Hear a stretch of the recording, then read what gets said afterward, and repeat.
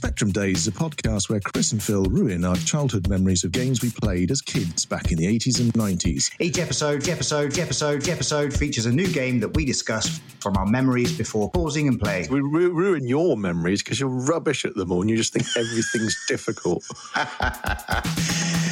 We then come back and let you know what we think now, 30 to 40 years after first playing it. Yeah, I should point out this is the part in the podcast where we try and remember the game as best as we can.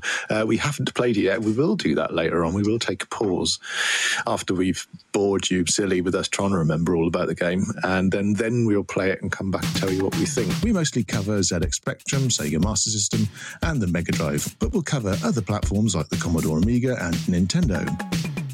There's a new episode every 2 weeks featuring a new old game and conversation from two middle-aged gamers. Tune in to see if we completed it or got stuck on level 1. Or stuck on level 1. Or stuck on level 1. Or stuck on level 1. I'm gonna be rubbish at playing this. I've changed my mind. I'm not looking forward to playing it.